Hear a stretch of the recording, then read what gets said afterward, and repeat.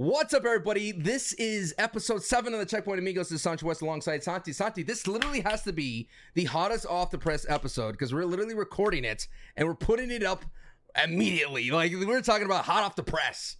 Oh, this is going to be like wearing a nice warm pair of socks, folks. You're getting it right out of the dryer, baby. That nice warm underoos. But yes, this is a great day, a great time in gaming because we're about to approach October, which is going to be stacked with a lot of big time games. And I think, Santi, have you seen some of the reviews for Starfield already? They're popping up very, very shortly. I believe they're now. The embargo is up. Yeah, I've been dipping my toes here or there, mostly not so much looking at the reviews, but more so like I want to see gameplay. Like I'm just wanting to make a decision based on that because look, respectfully to all of these review outlets, I don't see how you've had enough time to review a game that should take like 500 hours. Correct. So these day one reviews, I know you had to get them out, but I just don't think that you could be giving full, genuine opinions yet. That's why some outlets do reviews in progress, for example. Correct. There's a couple of them that do reviews in progress. I mean, it's very interesting to see that Starfield season is among us here, and you're going to play it, right? Correct? That's your plan? That's what you want to do? That is the plan, yes. I do have a Series S, but I feel like I'd be sacrificing some of the horsepower that I can get out of it on PC. So like I'm still up in the air as to what version I want to play. Actually, I heard a lot of rumors that the power of the S, it still runs like butter. Runs really well. Yeah, runs really well. So I don't think you have to worry about that. And some say, not trying to give too many spoilers, that this is like a very well-made Bethesda game. This isn't something that you have any issues like a Fallout 76 or things of that sort. So I think you're going to be okay with the Series S. Okay, going forward. I might stick with that then. Yeah, why not? I mean, definitely that is going to be around the horizon for the CheckPoint Amigos out there. One thing as well is there's so many. Did you hear the news of the person that leaked 40 minutes early of Starfield footage? They got early copies. They stole the copies out there. They stole them, uploaded 40 minutes of gameplay so they could sell on eBay those early copies. You know, they got found out and they got arrested, my friend. Yikers. Hey. You to keep it family friendly, we'll say F around find out. Am I right? I mean, I personally think it's just video games. I totally understand, there is a, breaking the law, but I mean, come on, man. It's like, dude, I've seen it get worse. I don't know if, did you ever play Red Dead Redemption 2? Yes, of course. Okay, all right. So the Pinkertons from Red Dead Redemption 2, like the ruthless villains. Yeah, they're ruthless. The ruthless villains. Yeah, so they are a real organization in the United States. They're bounty hunters, basically. And if I recall right, about a year ago, the Wizards of the Coast accidentally sent an unreleased box of Magic the Gathering cards to a content creator, and they sent the Pinkertons after him. They literally sent the villains of Red Dead Redemption 2 to recollect those Magic the Gathering cards. So, hey, you know what? I get it. I guess I've seen worse is basically what I'm saying. Fair enough. One thing as well that I wanted to point out that's going around the news as well, just literally hot off the press today, it was announced that Volition Games is closing. So for those of you who don't know, Embracer Group is a huge organization that owns so many different entities, not just in gaming, but all around. So they kind of got their toes everywhere. They got their hands in different cookie jars. And Embracer actually had Volition Group, which is a 30-year-old kind of the developer, and they're famous for, if you're like, why is this something? Saints Row was the one behind it. So just want to quickly read that. Volition team has proudly created a world-class entertainment for fans around the globe for 30 years. We've been driven by a passion for our community and always worked to deliver joy, surprise, and delight. The past June, Embracer Group announced a restructuring program to strengthen Embracer and maintain its position as leader in the video game industry. As part of that program, they evaluated strategic and operational goals and made the difficult decision to close Volition effective immediately. To help our team, we are working to provide job assistance to help smooth transition for our Volition family members. We thank our customers and fans around the world for love, support, and over the years, and it will always be in our hearts. It's just a bummer, dude, because actually Saints Row was one of those ones that I think kept GTA honest. Granted, Saints Row was a little bit wilder and a little bit out there. They had an alien plot in Saints Row, the fourth one, which I think which was really solid. And I just think that it's a shame to see these mid-tier, and not like a disrespectful like you're mid, but like a mid-tier studio that produced some very fun games not be able to make it. I mean, it's just a bummer. Double A studios is what they that was the moniker that we used to use for those types of studios. Yeah, for me, I was very much into the Saints Row series. I personally really like Gat Out of Hell. And I think I'm right, but I'm pretty sure they also made Red Faction, which I was very into. Red Faction 1 and 2. I don't know if we want to double check that, but I'm pretty sure that's the case. It's a shame because I think that there is a really nice place for these types of studios that, you know, aren't putting out the $300-400 million box office games. Those games that you can just jump into and know that you're getting a fun experience as opposed to, you know, expecting this otherworldly, you know, first party Sony studio type of experience. And you're correct. Red Faction is part of Volition's umbrella of studios. So yeah, I mean, it's just something that it's no surprise. I mean, with gaming being very competitive, with games now being designed to take up your time, to take up all your additional funds, it's kind of a topic that we constantly tiptoe here at the CheckPoint Amigos. You would definitely see that. And other studios that Embracer Group does have, they have Crystal Dynamic, Gearbox, and so they have those properties of Tomb Raider, Deus Ex, and Borderlands. So very interesting to see where Embracer Group, understandably so, if you had to pick between those three franchises, you definitely would have to, you know, pick Saints Row to be the one to take the bullet there. Also, just to let you guys know out there, and guys and gals, Tomb Raider is coming to Call of Duty. I mean, she's going to be an operator very, very soon.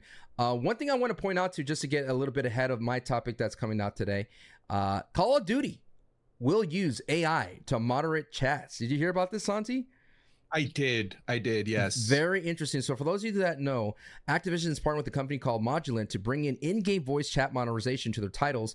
The new moderation system uses AI technology called ToxMod and will work to identify behaviors like hate speech, discrimination, and harassment in real time. It will be a part of the full worldwide release of Modern Warfare 3 and currently is being used in beta for Modern Warfare 2 and Warzone. So essentially what it's going to do, it doesn't necessarily take action immediately and against the players personally. What it does is that it sends a report automatically for them then to go into their system to figure out if you broke the code of conduct. That, and for those of you who don't know, that's literally one of the first things it has you quote unquote sign to agree to the terms when you play online. I never read those terms of agreements when it comes to those things. But it looks like they are taking the next step. And the company CEO said in a recent interview, the tool aims to go beyond mere transcription. It takes factors like a player's emotions and volume into context as well in order to differentiate harmful statements from playful ones. So interesting.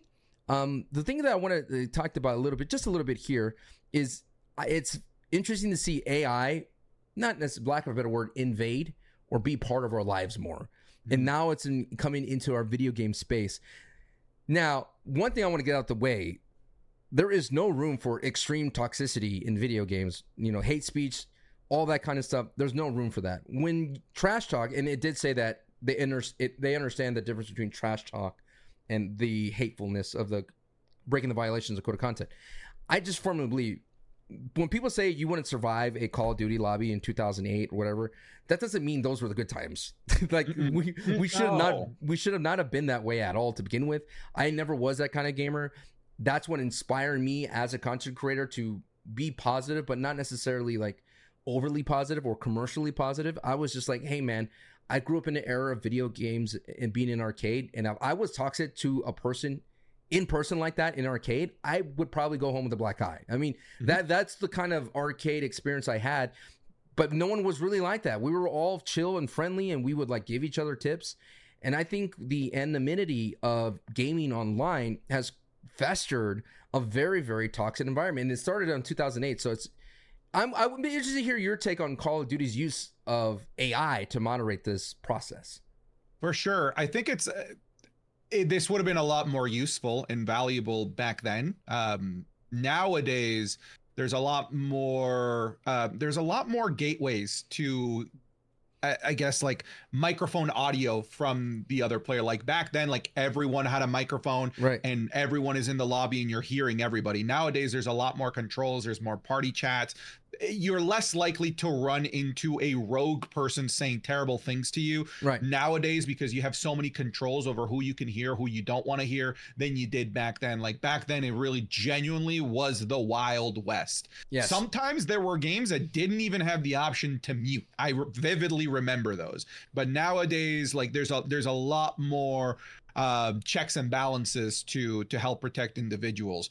Now, I am excited in terms of what this can do for trash talking, because now we might get some genuinely funny, unique trash talk and unique trash talk without going down like the really toxic route. I still remember to this day when I was playing Call of Duty 4 and I was not able to clutch a search and destroy round, this guy said that I have toes for fingers. And like that stuck with me. Like I'm like, that's a hilarious trash talk. That is a hilarious insult without like breaking my psyche and being like overly toxic. So I guess I'm looking forward to that route to see, all right, now the cream is going to rise to the top, Call of Duty trash talkers, without, you getting like overly nasty. Time to get funny, time to get creative, time to get good with your trash talking without getting caught by the AI.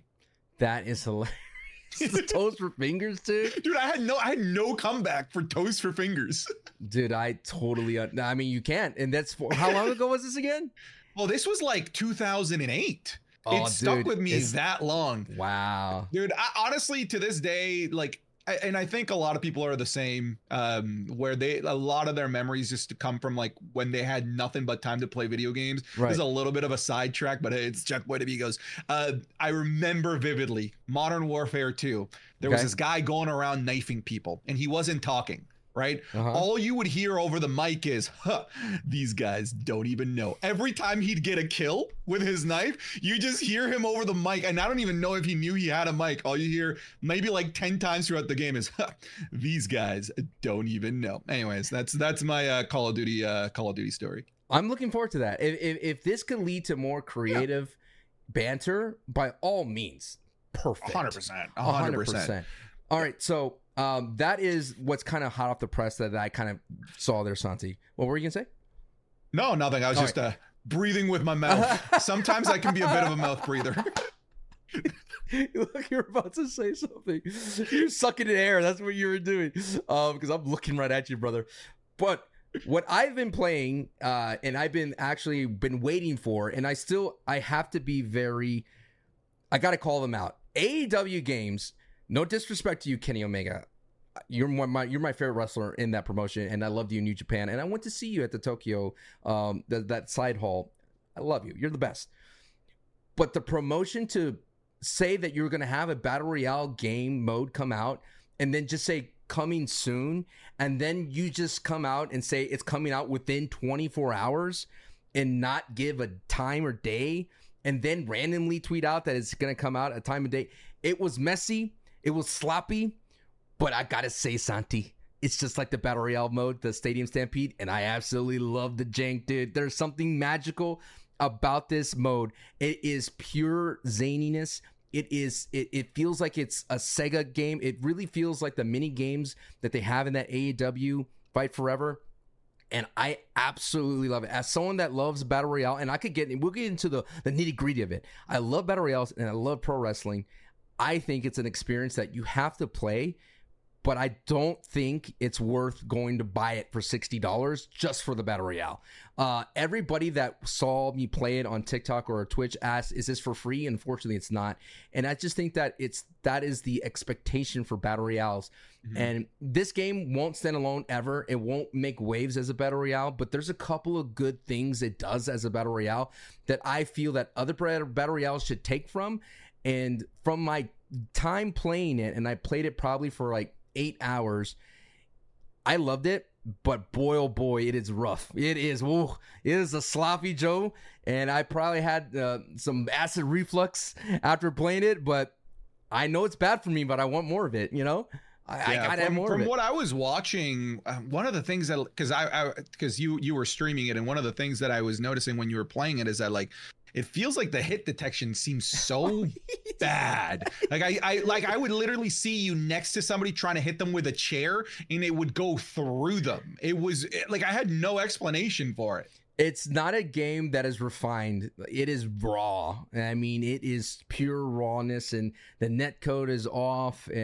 But it's not frustrating. There is there's like the tit for tat, the rock paper scissors aspect of it. There is like a very nuanced way of like, hey, my slap, my chop is going to beat your grapple, and then I could chip damage. It's broken in various ways. You could level up very quickly. The one mechanic that I discovered is a Fortnite strat, what we call heal offs.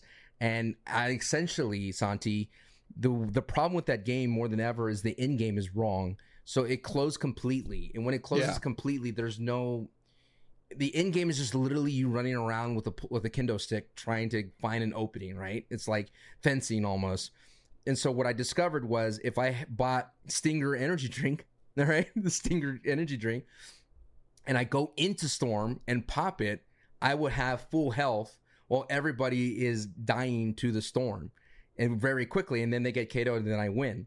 So it's like the most easiest strat to do to break it. But is it fun to do? Sure, it's funny. But at the same time, if they would make the change to end game, there are a couple of changes there. It could be something. I literally wish someone could ask me how to fix it, like from AEW games, because I would tell them exactly how to fix it. I would tell them exactly how to do it right. Well, what would you do? Well, simple. I mean, the zone can't close completely. That's for one. Mm-hmm. It needs to stay open. And I've said this was my biggest critique about Rumbleverse. For those of you who know, Rumbleverse was a battle royale pro wrestling game. And I say pro wrestling in quotes because it ended up being a fighting game that is just covered with pro wrestling, painted with pro wrestling gimmick. It needs to say, go into the final circle. When it hits a top 3, literally stop, and it should go into a 1-2-3 pin scenario. It should just go revert itself back to the wrestling game mechanics that the game already has. Because a battle royale where you just knock somebody out, that's not wrestling. That is not wrestling. It's rarely that there's a gimmick match that's KO or last man standing or 10 count, whatever, right? I wish that for this game to be perfect as a battle royale pro wrestling game, it needs to have a pin scenario for the win, because then it turns into a triple threat, right? It's that's cool. If I knock you down and I hurt you, I damage you, then you're down for like 15 seconds, and then that gives me time to get the pin on the other guy, and then you could come in and break the pin. Like there's this. That simple mechanic will put this a world above the other. But what I want to say is there's a couple things that battle royale games should do that this game gets right.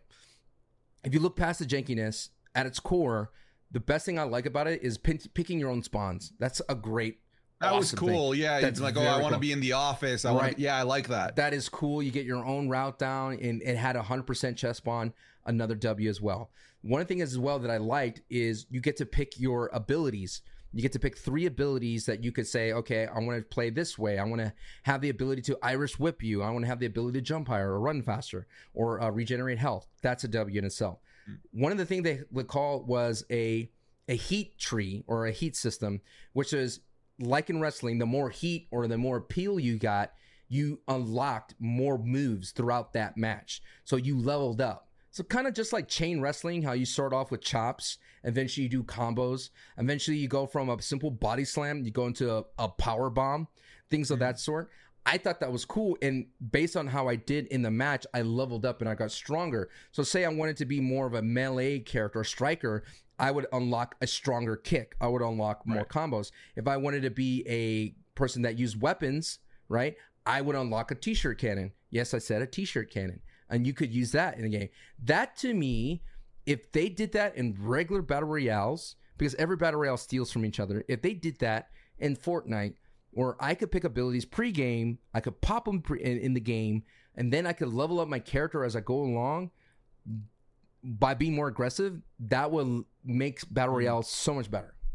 Yeah, so what you're seeing is that there's an evolution of your character within the actual match that you're in, as opposed to like leveling them up with, skill points or anything like outside of the game, right? Like you're saying, like there is a level up mechanic where you can improve certain aspects of your character in that specific match. Yep. I like that. And it slows down, you can't camp, because if you camp, then you're not going to be a strong character. And things of that sort. And the way you level up is you collect poker chips, which are the. I don't know why AEW loves this casino double or nothing. Right. I don't understand. All in, all out. Like, it's kind of weird to me that they have that. Like, it's like if someone picked I'm thinking of like a template, right, on Canvas or something, right? Or and you're like, oh, I like this casino template. That's the rest. It doesn't have. They're ride or die right now on the casino gimmick for sure. Right. The poker chip, the Joker, all this kind of stuff. But it's only one map. It's in the Jaguar Stadium, of course, because Tony Khan's family owns the Jaguars, Jacksonville Jaguars. But it doesn't. Every in-game feels unique in terms of where you fight. There's random zaniness. So if you're an AEW fan, there's the golf cart that Matt Hardy used. There's the horse that Hangman Page used in the Stadium Stampede. There's a lot of Easter eggs throughout it, but it's just fun, dude, because it's pro wrestling and battle royales, and I'm running around as Kenny Omega chasing after Cody Rhodes and yelling "Finish the story" to Cody. Like that to me is fun. Like, I genuinely had fun. But boy, people, not $60 fun. It's not $60 fun, but a lot of people who were looking at it like, ooh, it's rough around the edges, or ooh, it doesn't look good, or it looks janky. 100%, dude. Yeah. It's a pure jank. But if you go into it with this lighthearted spirit of fighting a pro wrestling battle royale, oh, you're gonna have a great time. So, I mean, it sounds like if you've already got AEW Fight Forever, you should be jumping on this and experiencing it yourself. But this should not be necessarily your jumping in point to spend $60. Because I've played AEW Fight Forever, and just for like transparency, like I did some work with them, and I don't recommend it at $60. I can't. There's just not enough meat on that bone. But if this were to come out in the holidays for $30 and it comes with that Battle Royale, I think that's a fair jumping in point. What they should do is make the Battle Royale free, so you download it, get exposure to the pro wrestlers that are in AEW, exposure to Kenny Omega and Cody Rhodes and all the finishers, and maybe allow them to create a wrestler, because there's a lot of you could use your create a wrestler in the mode.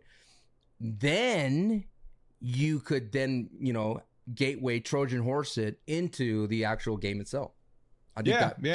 I think classic Fortnite, right? Instead of Fortnite Fight Forever, give them the Battle Royale free, and then see if people want to jump in on Fight Forever. No one did, so they just focused on the Battle Royale. And that at the same time, it should be crossplay. I think that's what's going to hurt the game a lot. Because 100%. Like, it'll get to the point, like, you're just not going to find enough people to fill a Battle Royale if it's not crossplay. I think that should be a requirement, honestly. Like, if you want to make a long-lasting Battle Royale, because inherently you need a lot of people, and it's going to get frustrating if it's just nothing but bots in there 1 or 2 years down the line. And I totally agree with you with that. And speaking of crossplay, and I've been playing a lot more of that Madden 2024. What a fun game. It's really fun if you just know exactly, like, it's like going to Target and I'm going to go and buy just orange juice and walk out. If that's what you're going to do, you're going to have a great time in Target. If in Madden, you're going to go to online head-to-head, and then you just get out. You don't worry about the MUT. You don't buy anything else. You don't try to play franchise mode, or you don't do all the extra stuff. I had a great time. I loving it, dude. I got stream sniped playing Madden, if you can believe that. No, I stream sniped myself because I was talking while streaming, of course, right? As one usually does, as good streamers tend to do. Yeah. And, I was telling the stream, okay, I'm going to run it up the middle. I'm going to do this. I'm going to do that. All right, I'm going to do a run commit on this. And like, this guy's just guessing everything that I'm saying. And it turns out, by the way, because I don't really play too many multiplayer games on the PS5, that PS5 controller's mic is on by default. And he was hearing everything, literally everything. And it got to the point where the guy's wife jumped in on my chat to tell me that, her husband knew everything that I was doing. Zantes, this button right here, brother. Just press it. I know. Just press the button. That should be by default off. Why is the default on? Oh my God. Oh my goodness. Yeah, I've been playing Madden too. It is a tremendous amount of fun. It's actually like the run blocking is pretty solid, and the passing is pretty solid. I don't play with the new system. I play with the old school. Neither do I, but definitely the run game feels far more refined. I feel like I have a lot more control over like my running back. And I will say one of the things that I despise over previous Madden, sometimes it still happens here, are when like there's just a beautiful hole down the middle, and then all of a sudden there's like this I don't know, like a magnet where this defensive tackle that's clearly being blocked all of a sudden just attaches himself to you, and that a hole all of a sudden isn't there anymore. I think they're doing a much better job with the animations where you can tell, okay, is that defensive tackle actually going to shed this block, and that hole is actually going to disappear? Because in the past it felt like it was just they would just magically close for the sake of closing. And by the way, I'm upset because Justin Herbert, the guy I played against, was using him like he was Vince Young. My man was running all over, but I was like, dude, how is Justin does not run this fast? Justin doesn't run. That's not possible. I mean, he would fall forward for like 4 or 5 yards every time I tackled the guy. Like, that's unfair. Unfair. Nah, that's Herbert, man. Yeah, that's our that, guy. That's the next MVP. Nah, that's Madden. But those are the things I've been playing on. Santi, would you like me to go with my topic, or would you want you to go with your topic first? Up to you. Yeah, why don't we go with my topic? We kind of are just talked about it here with talking about streaming and stream sniping myself. You and I are both content creators. I dive more into the wrestling side of things, but I also make gaming content on Twitch, and you yourself have been doing this for a very long time. I've been doing this for a very long time as well, and I just wanted to have a conversation about the world of content creation, because I know that there's plenty of people that watch me that constantly send me DMs like, how do I start being a content creator? What is the best thing to get there? What is the best that? Okay, first and foremost, let me tell you, if you are sending me a question as to how can I be a content creator and you haven't even started, why are you messaging me? Start. That's the first thing, right? Just start, right? I wanted to have a conversation with you about, the pros, the cons, the ups and downs, things you like, things that you don't like, some weird, maybe political nuances that you don't love about being in this space. And I'm curious to pick your brain, because even though because I've been making content online since 2011, and I think you're about the same. Yes. We've been on separate streets and separate routes, but we've been doing the same thing for a long time. Right. So first and foremost, like for you, like what got you into gaming content creation in the first place? Like what were you seeking with it? Well, I always felt that I love video games, one and foremost. So that was something that I enjoyed the most. And I loved entertaining people as an actor, theater actor. I was a college kid. We did theater. And long story short is when I graduated, I didn't have a stage anymore to entertain people. So what I learned was YouTube, that's your own stage. You could get your own audience through the door. Long as there is a stage and an audience, you could entertain anybody. And that's what I learned in my acting classes in theater. So I said, well, I'm going to use that, but use my love for gaming as a conduit. And as I mentioned, I noticed that gaming was becoming more toxic in a sense of like, people who were being toxic online were being rewarded with the views, which is still the case today. And this is when, not PewDiePie being toxic, but this was when PewDiePie was rising, doing his Let's Plays and things of that sort. And there was a lean to as well that I saw on YouTube content of the Call of Duty days, was like people were just showing their wins and their best games. And I was like, I'm just going to show everything, wins and losses. And I just wanted to show what a real gaming experience was all about. But I that's where I got into gaming and content creating. To answer your question, the pros and cons of it, what I've learned throughout the years, is in the past, it was more of a hobby for a lot of people. But as time went on, making content became an avenue for success and an avenue for income and an avenue to change your stars, for lack of a better word.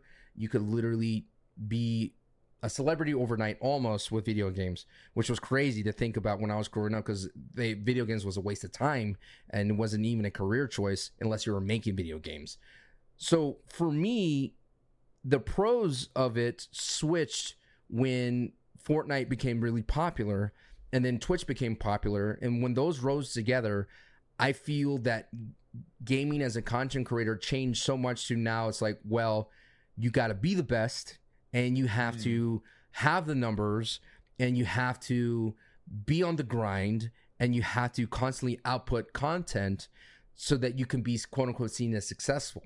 Where in the past, it was more of like, you just take care of your community and you just upload when you can, and people will appreciate that you made a video for said game, because not that many people were doing it at the time, and the technology wasn't there for everyone to do it at the time. But due to the pandemic, everybody going at home, cameras becoming affordable, capture cards becoming affordable. You could even stream from your phone, like console streaming, all that kind of thing. There's a lot of players in the game, and the con is, and I'm literally doing it like a history, and the con is now it's super saturated. It's a rat race at times. It could be exhausting to know that if you take a day off, or like, for example, today I had real life things pop up and I couldn't stream today at the time that I normally do.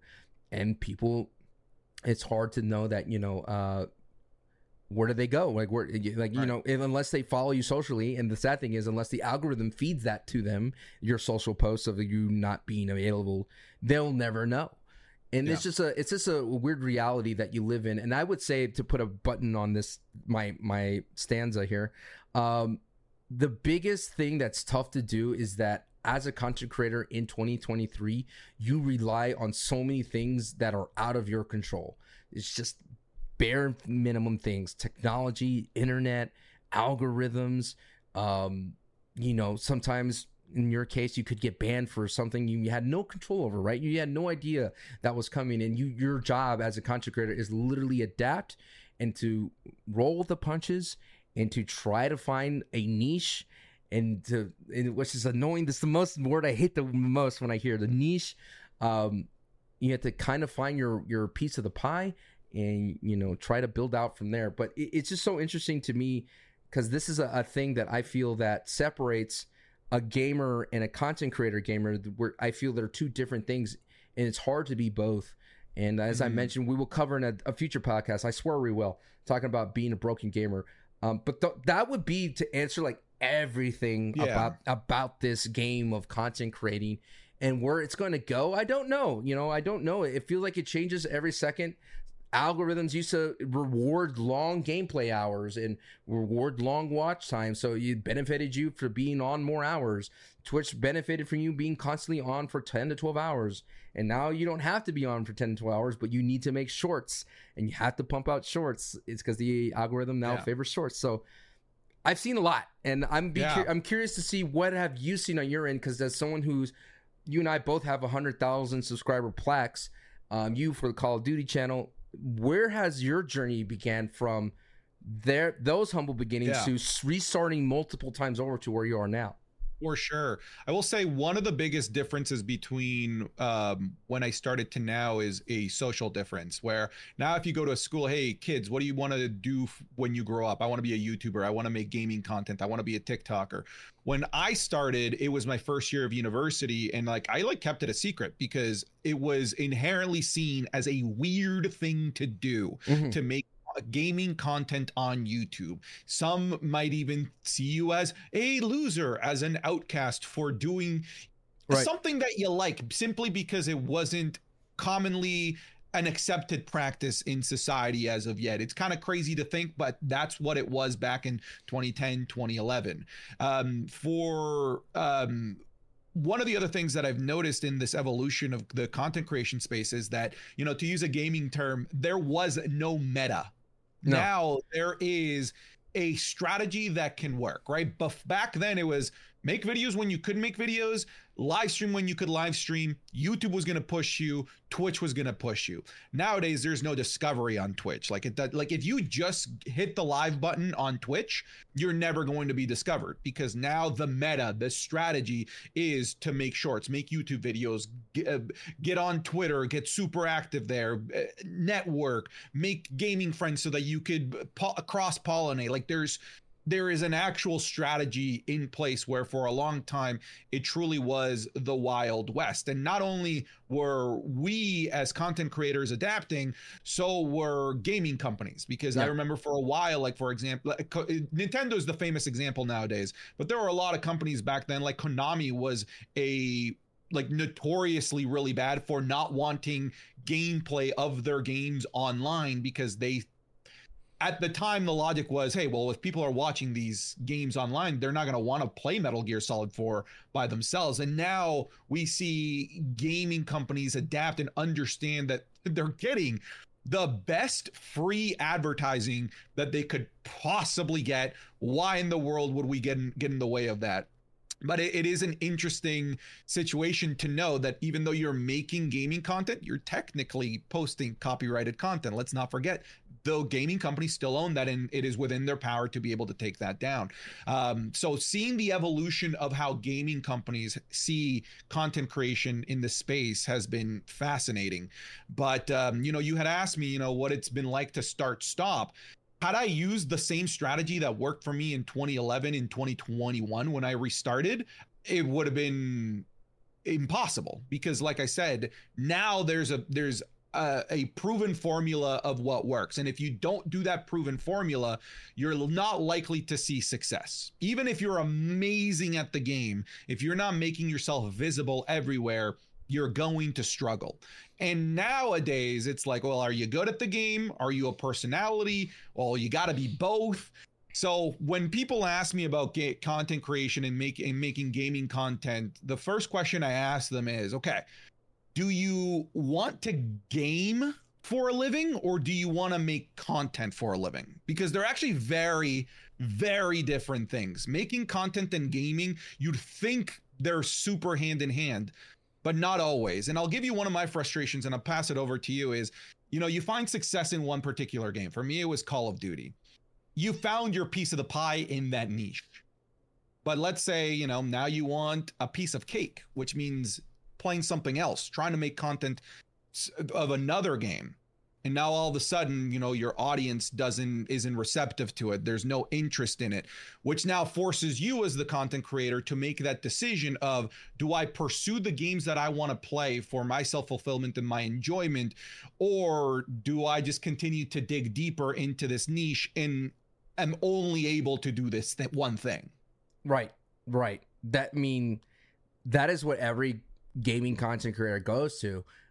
People, they say they found you on X game, so you should continuously play X game. But the problem is, X game doesn't do anything anymore. It doesn't provide new content, doesn't provide new material for you to riff off of, and so you have to move on. And the one thing is not, I'm not trying to air out dirty laundry or grievances about it. I mean, I am still very fortunate, and just to say blanket statement to everybody who's like, well, I have a 9-to-5 job. I worked 16 9-to-5 jobs in my lifetime before I finally found success in this one, in this side hustle. So I know there is hardships there, and I know that there's, paycheck to paycheck vibes and type of thing. But when it comes to at least your engagement as a gaming content creator, it just changes, because you have to ask yourself a question, and you have to ask, is this game fun to watch? Is it fun to play as myself?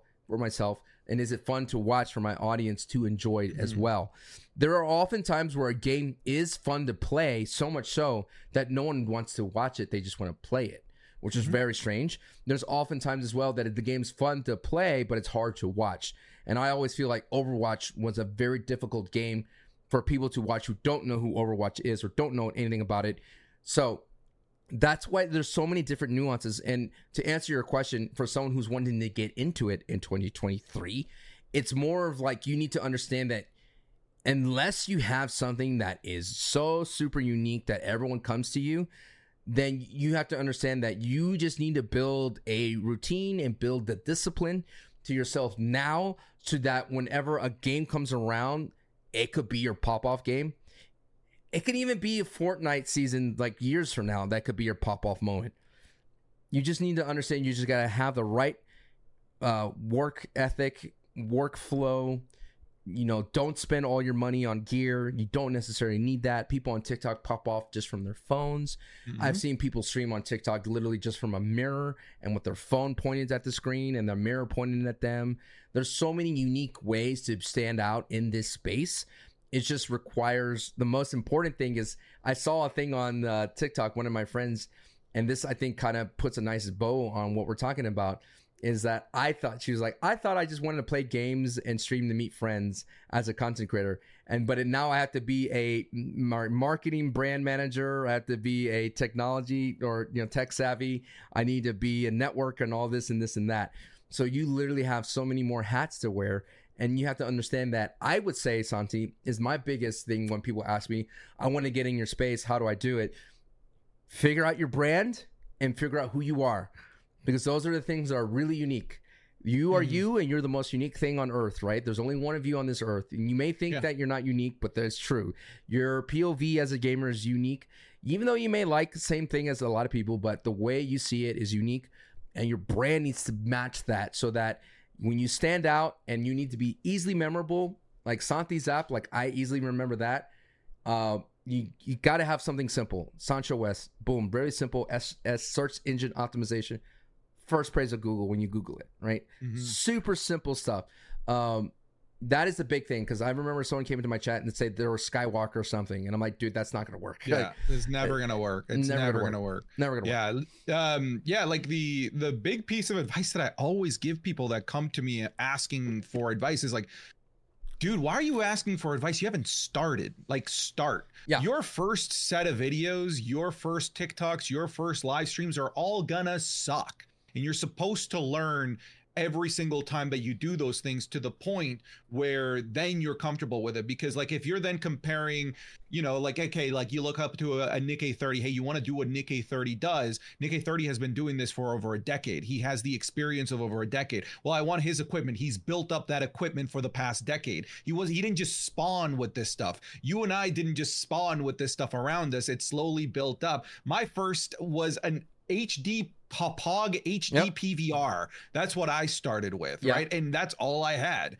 And yet, and to get caught up on the nuances of equipment, like you're already having the wrong mentality, because it's not equipment and quality that helps you find an audience. I think it helps keep the audience at some point. Yeah. But it's personality and your unique points of views and thoughts and beliefs that find you the audience in the first place. I would say now more than ever, it's easier to break into the space because VTubing is huge. Yeah. The VTubing, for those who know, is you use an avatar to represent you and you have your voice. Sometimes AI could even be your voice. I've seen TikToks who use the AI voice thing, and I'm thinking like that's their voice, and then I find out it's just another AI narration. I'm like, oh man, I really like this person's voice. There is so many things in technology that if you're not comfortable, I mean, Santi, for years, I did not use a webcam. I didn't use any webcams on my content. It was just my voice. Yeah, me neither. So like there is multiple avenues to be successful in this space. And I think now more than ever, if you want to do it, just do it and see where it goes without the hope of you landing somewhere. One of my favorite quotes that I've been leaning on recently is from Seth Rogen, the actor. And he said, he's known so many different actors in his career that were better than him, smarter than him, and they wrote than him, but they quit. And you're never, ever going to have that opportunity to do anything if you quit. If you quit, it's over. It's done.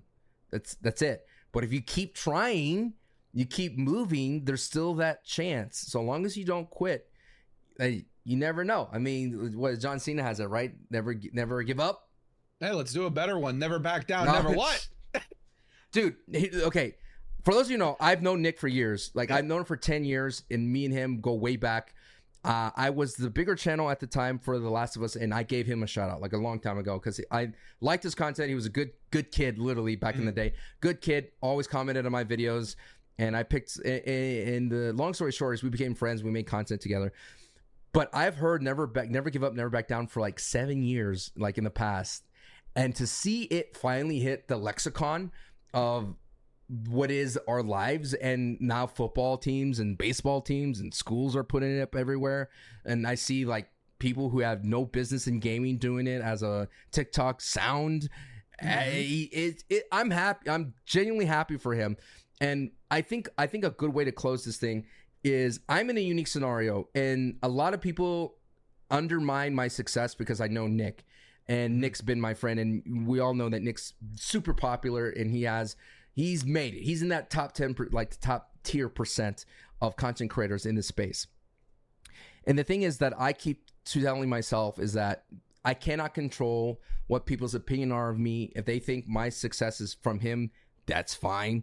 I can't change their opinion, but I know my truth, and I know the truth, and the hard work that I put in, the long hours I put in, the constant hours of waking up early, grinding and making videos that had nothing to do with his input or his help, so to speak.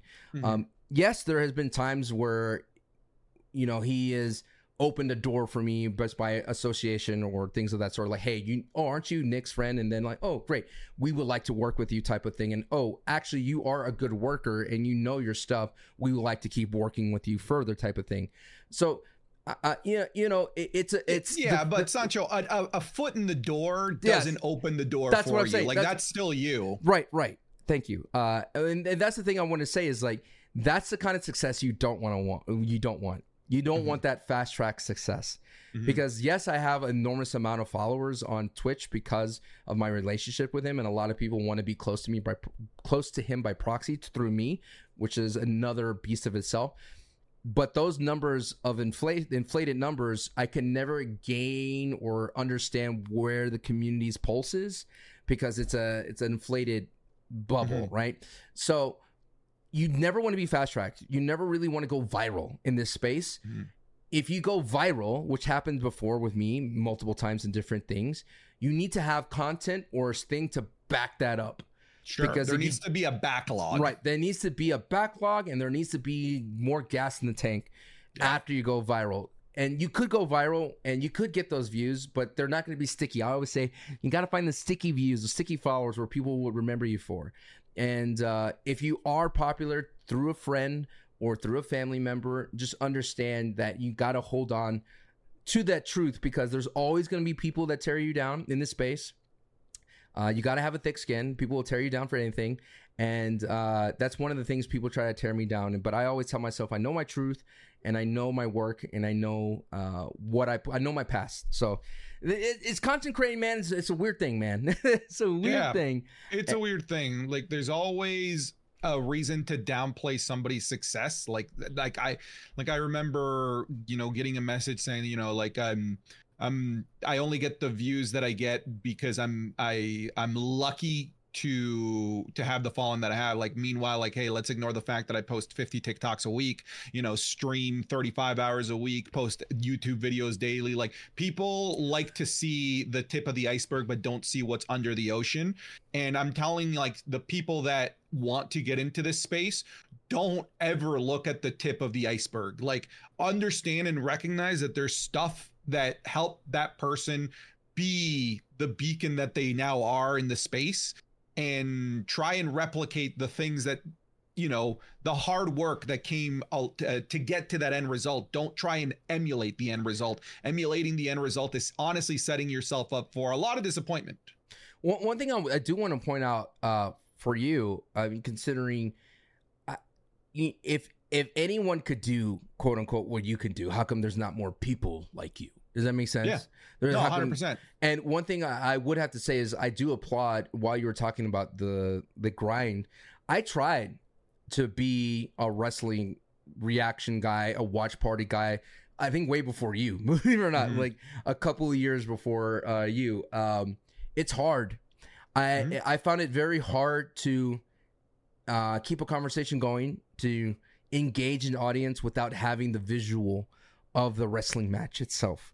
Granted, you I didn't use the audio of the commentary, but I'm sure a lot of your audience are not watching wrestling at the same time, because you're juggling two screens. Sure. I myself, when it comes to, before we started working, I am and still am a fan of your work.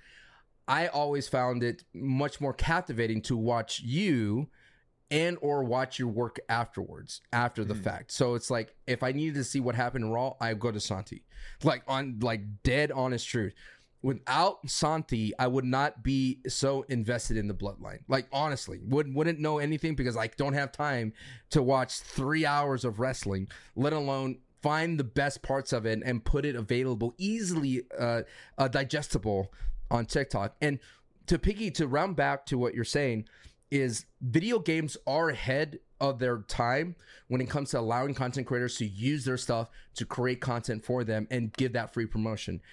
The music industry, the movie industry, wrestling, sports are all behind letting content creators do their thing to give them the most eyeballs on their product, in my opinion. Like, if the NFL allow us to do clips for them, which most of the time they kind of do, kind of, sort of, lightly, you know what I mean? If the NFL allowed us to do watch parties like the dude and the Mannings, right? Eli and Peyton. Yeah. The product would be bigger, like a 100%. Yeah. Like I think we can wrap up this topic, but yeah, you're 100% right. Like that's how new this space is. Like we're still technically, in my opinion, in the infancy of content creation, because it was really like maybe like from 2018 on where it started becoming a bit more mainstream. It started, like when Drake played with Ninja, the mainstream really started to get a hold of the concept of content creation, and an industry being only, less than 10 years old, because sure, like it's older than 10 years, but like people weren't becoming super celebrities. Now people literally are. It's still in its infancy stage. So it doesn't even have to be gaming anymore. Like it could be whatever it is that you're into, and you'll inevitably find an audience for it, because the world is just so interconnected. So ultimately, for all the jabronis that ask me, how do I get started? Just start. Stop asking questions and literally actually just start. Otherwise, you'll never start. It's the easiest time. I was remembering that there was a stat that people had 1 million subscribers during the who had no subscribers, they had 1 million within those couple of years during the pandemic. So it's like with TikTok's discoverability, YouTube Shorts, Instagram Reels, there is absolutely a place for you, and you should definitely do it. Santi, I know we're heading towards the 50-minute mark. Do you want to talk briefly? I think to wrap up today's podcast, about 10 minutes or so, we could talk about AI in gaming. Yes, artificial intelligence. Artificial intelligence. Does AI, and for those of you listening, I know we missed our 4 p.m. Central, 2 p.m. Pacific slot, but you're going to get it hot off the press. Santi's going to make the fastest thumbnail he's ever made in his life. I'm excited to see what it is. Do you think AI has a place in gaming, and specifically bots?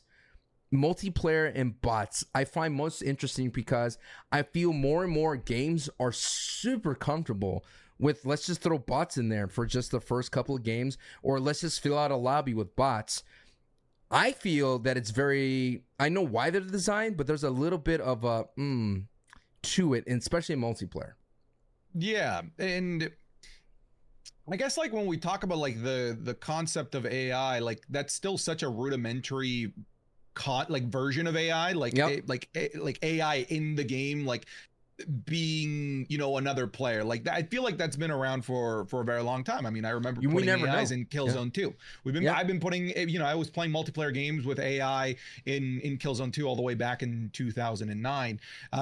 Nowadays, I don't know, like I'm kind of against it, mostly dependent on the situation. Like if we're talking about somebody who's just getting into the game and we're doing some sort of skill based matchmaking, and I just booted up the game, it makes sense to put some low level bots in there to help that serotonin, right? To help me not get fully discouraged into the game. You're not just going into a lobby and getting completely pub stomped by somebody. So I get the use of it, but I don't love it, because it's I don't know, I feel like sometimes it can be seen as artificially extending the lifespan of a game. Right. When the game's been out for a couple of years, and if it's not drawing players, hey, that's fine. We can still toss in some bots in there. And I feel like, I don't know, like the spirit of like the online culture is kind of gone when it's just bots. I feel that AI, you're right, has been around for a long time, and we just didn't know it.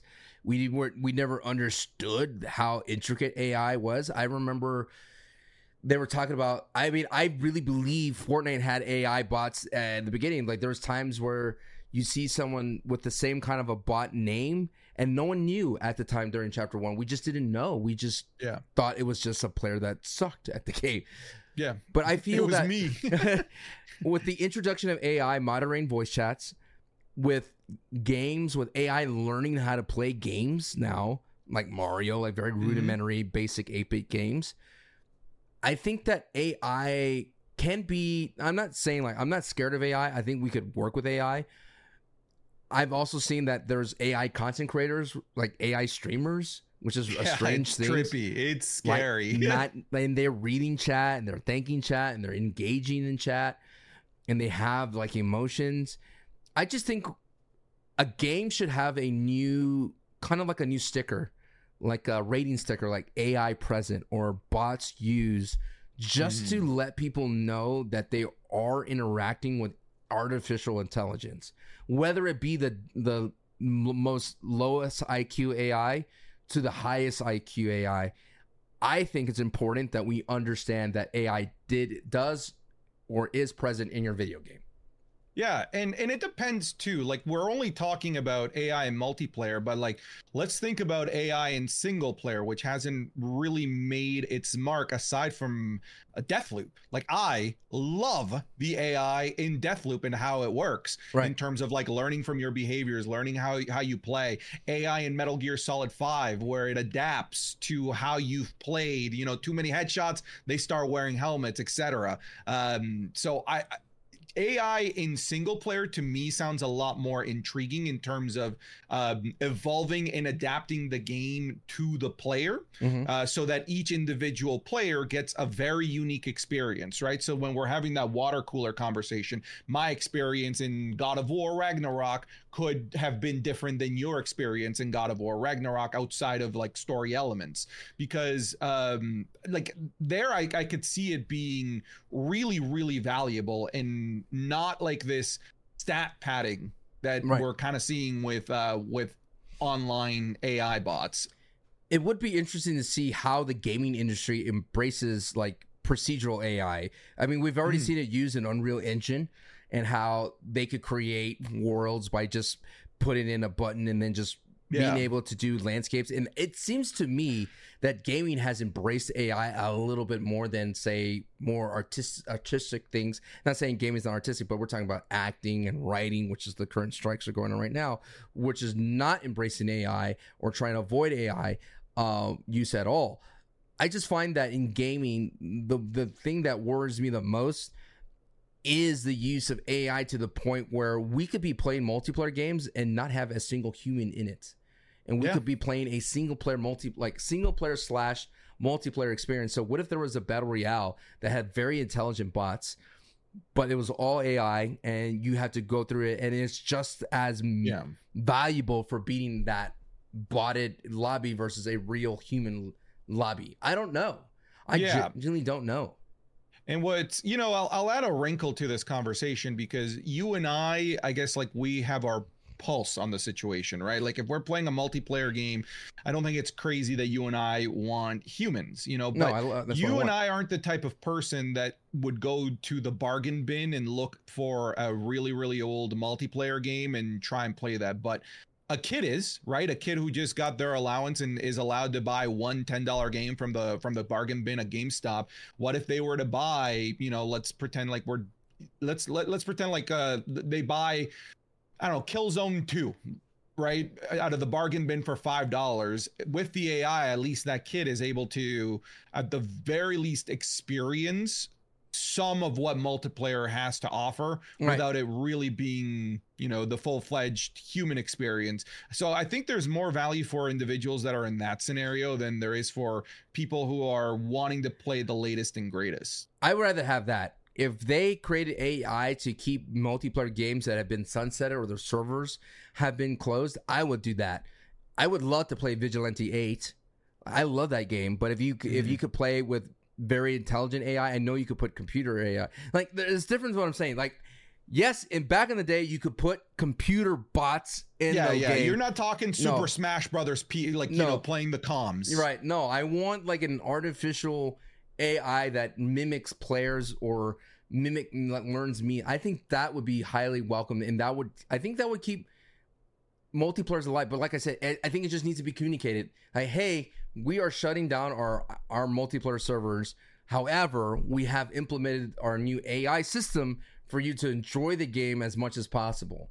in its glory or close to it, and we've used the data from all of our players that we quote unquote that you signed away anyway during the terms of service, that we use all of your data and we created this AI engine for you to enjoy the game whenever you like in this way. And I think that would be cool as to call back to one of our first podcasts where it's just talking about preservation. I think that'd be a great way to preserve multiplayer games. I like that wrinkle. I like that a lot.